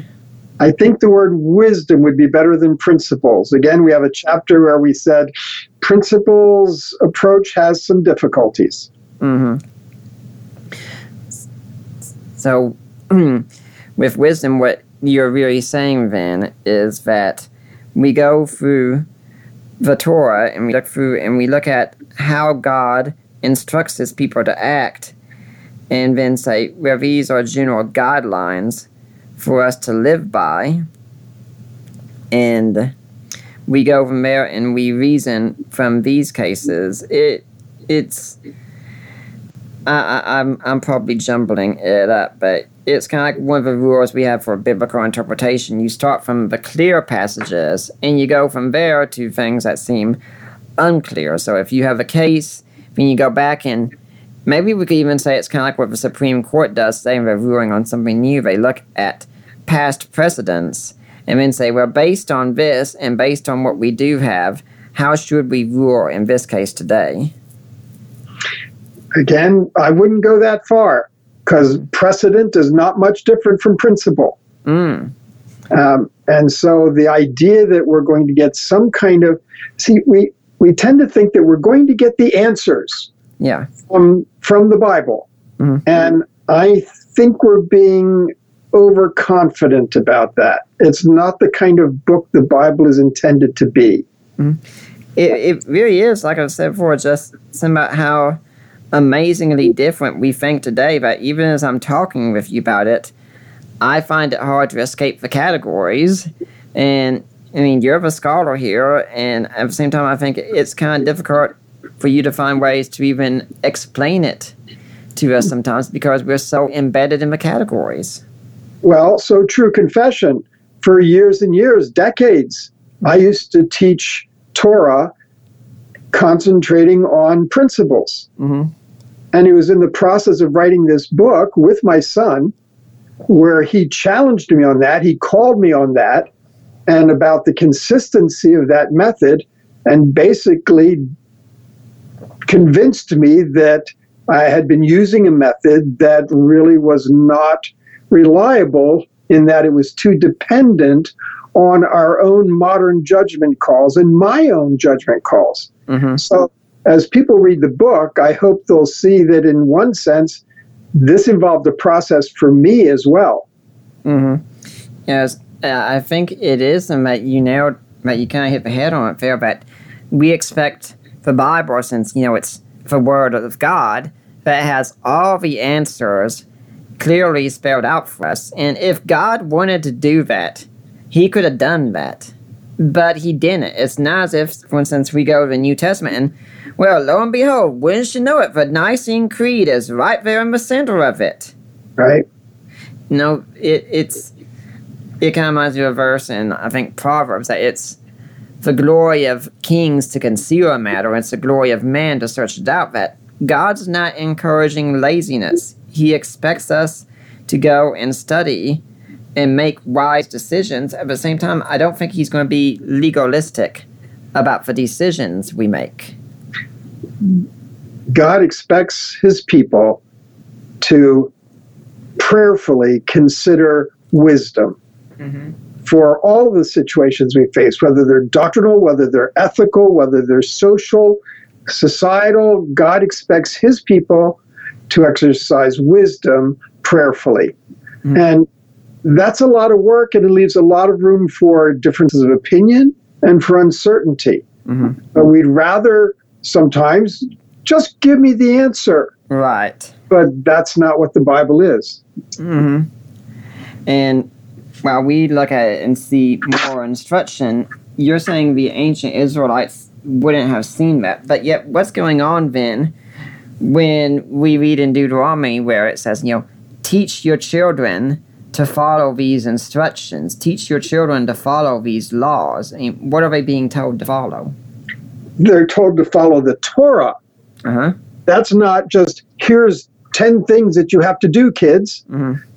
It's to teach the wisdom of Torah. Yeah. That's what Deuteronomy's about. Now, we could say today, I mean, they might have started out with some basic practices and such, just like we do today. When we're growing up, our parents usually teach us, don't run into the street and play out in the street. Look both ways before you cross the street. Watch out for passing cars.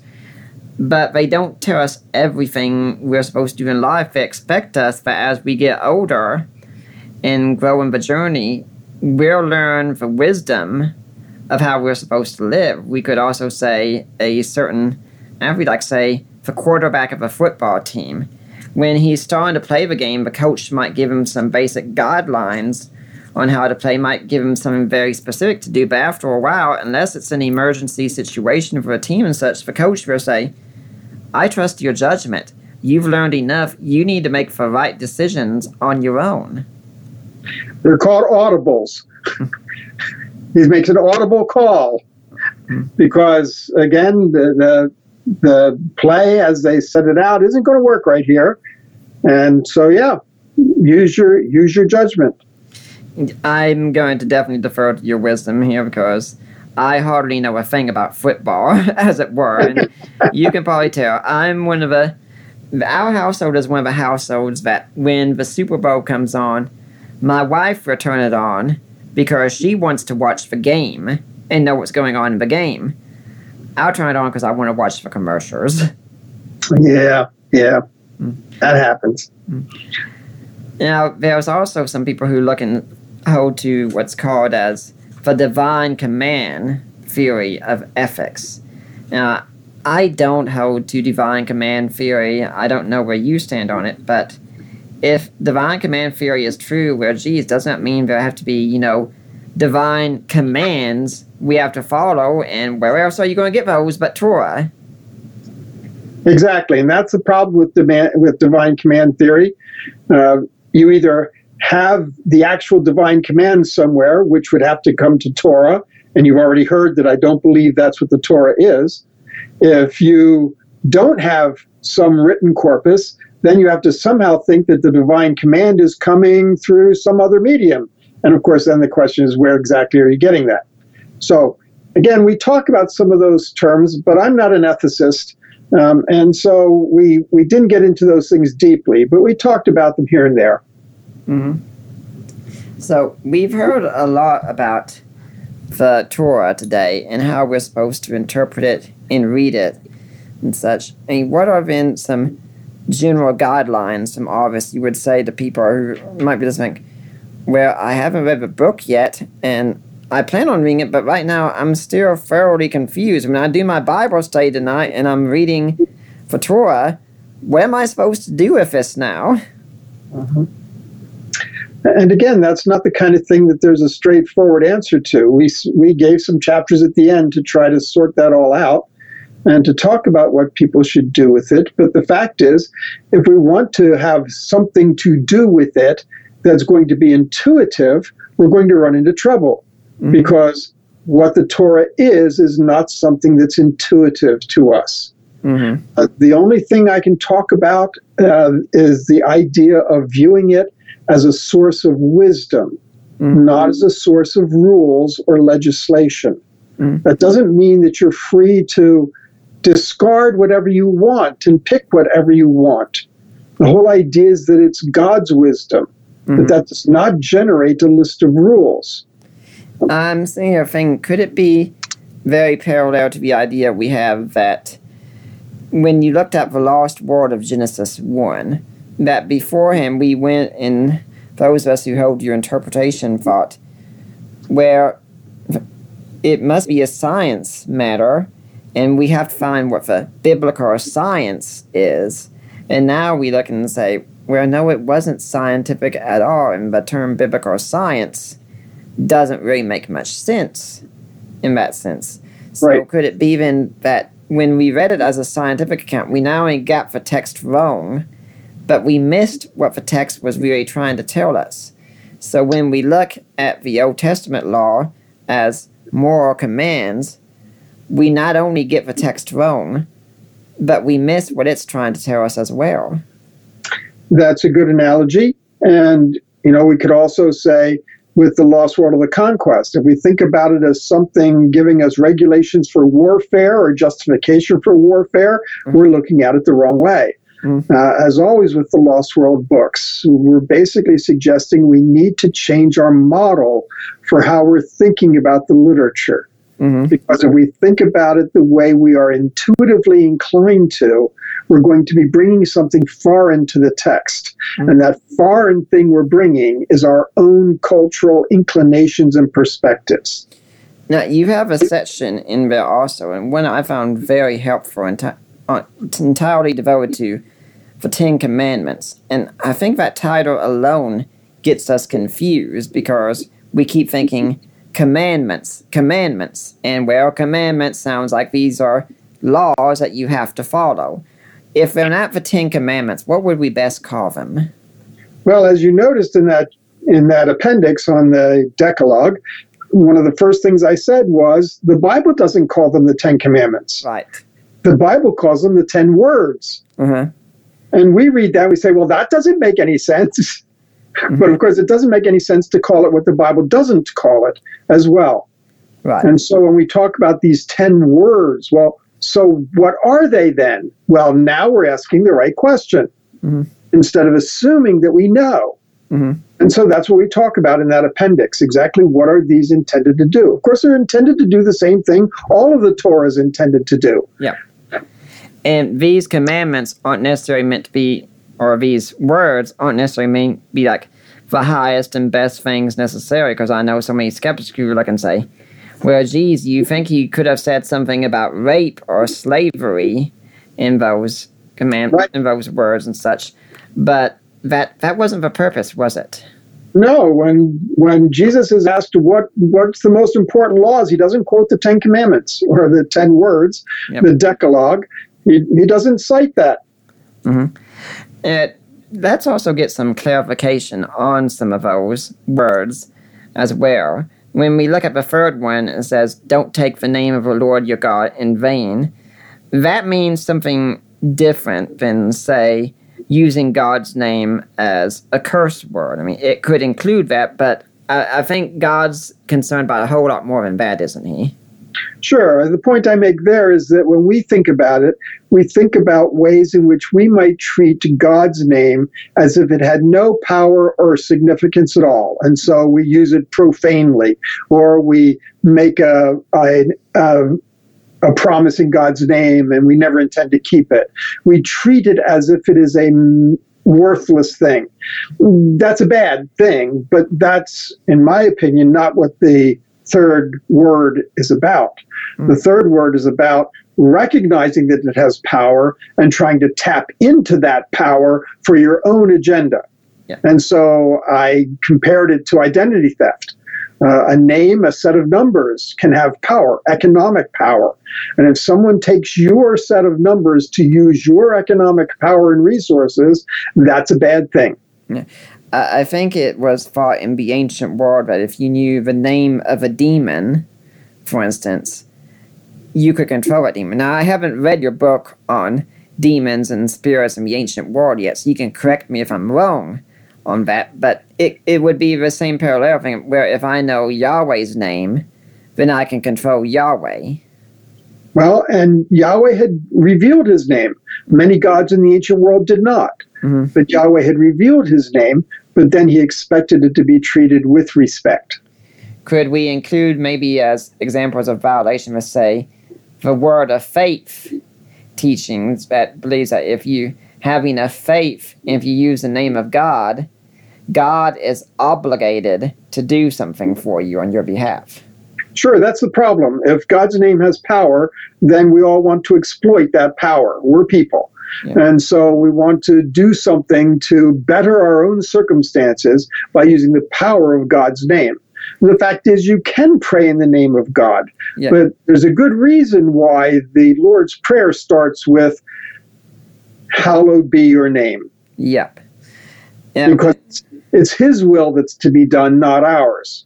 And when we look at murder, a lot of people get confused about murder because they say, well, geez, the Bible says, you shall not kill. And then the very next chapter is, here's how you put people to death who violate the Torah. Right. Because, again, the word there is not the word for kill, it's a word for murder. It's a legal term. Mm-hmm. And so it doesn't have any reflection about capital punishment. It doesn't have any reflection about warfare because it's a different sort of word. So what would be entailed by murder? Well, homicide. Okay. And another, I think the last ones I'd like to ask about is, for one, about you shall not lie, because actually in the ancient world, lying, as we understood it, wasn't always condemned. You would say something in a situation that you knew wasn't true, and you expected your listeners knew wasn't true, because that was a proper way to save face.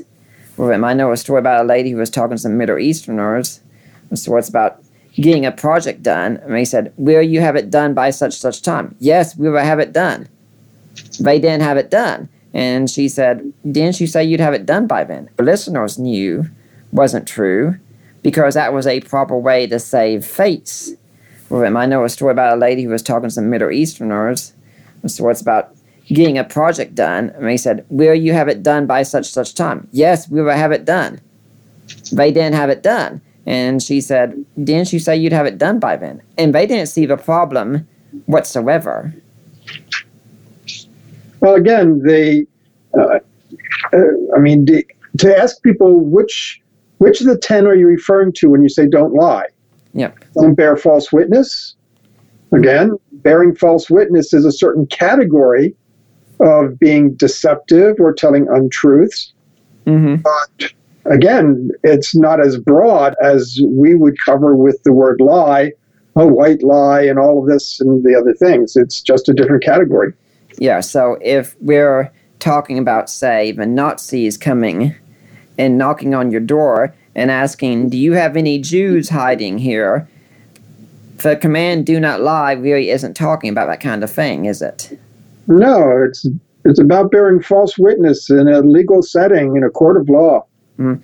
Because if you're in a court of law and you say something untrue knowingly about the person you're testifying about, then you're going against the standards of justice. So while we should be people of truth in many cases, this isn't saying that you have to tell everything truly, and that there could be times where it is justifiable to even say things that aren't true. Well, again, the point in the context is that you don't subvert justice. Right.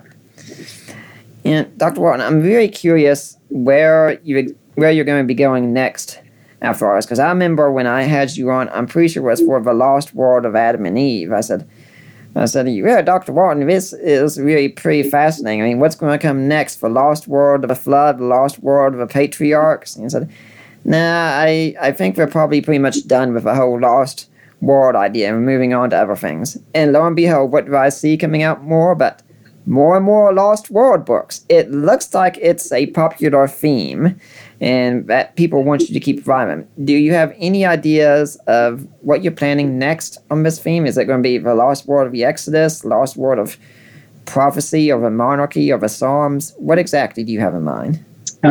Nothing in mind right now. We have 6 of them out, and at this point I'm working on a commentary on Daniel, and that will take me several years. So I'm really not planning on giving attention to another Lost World book. If I were to do another one at some time in the future, certainly one of the ones I would think about would be the Lost World of Prophecy. But that's not a promise, and I really don't know if I'll ever do that or not. But right now it's the Daniel commentary that's taking up all of my attention. Well, I'd be glad to have you on sometime to talk about Daniel. But yeah, the Lost World of Prophecy sounds very, very exciting to me. I have a certain penchant against the prophecy experts today, and it'd be so great to hear a word from you on that topic. Well, maybe the day will come. Well, we'll see. And Dr. Warren, I don't think there's enough time to get into another topic here on this. So if my audience wants to find out more about you, do you have a blog, website, and email where they can get in touch with you if they want to find out more? I do not have a blog. I've got my website that's listed on the Wheaton College page, and so they could get to me that way. I would caution them. I don't mind answering questions, but I often can't answer at length, and I get many, many emails a week, and I can't give attention to all of them like I would like to. So sometimes lots of questions that people have, they can actually find answers in the books that I've written, and sometimes I'll just point them there. And sometimes you could come to this podcast and hear another case of him coming straight from a source. The book is The Lost World of the Torah, Law's Covenant and Wisdom in Ancient Context.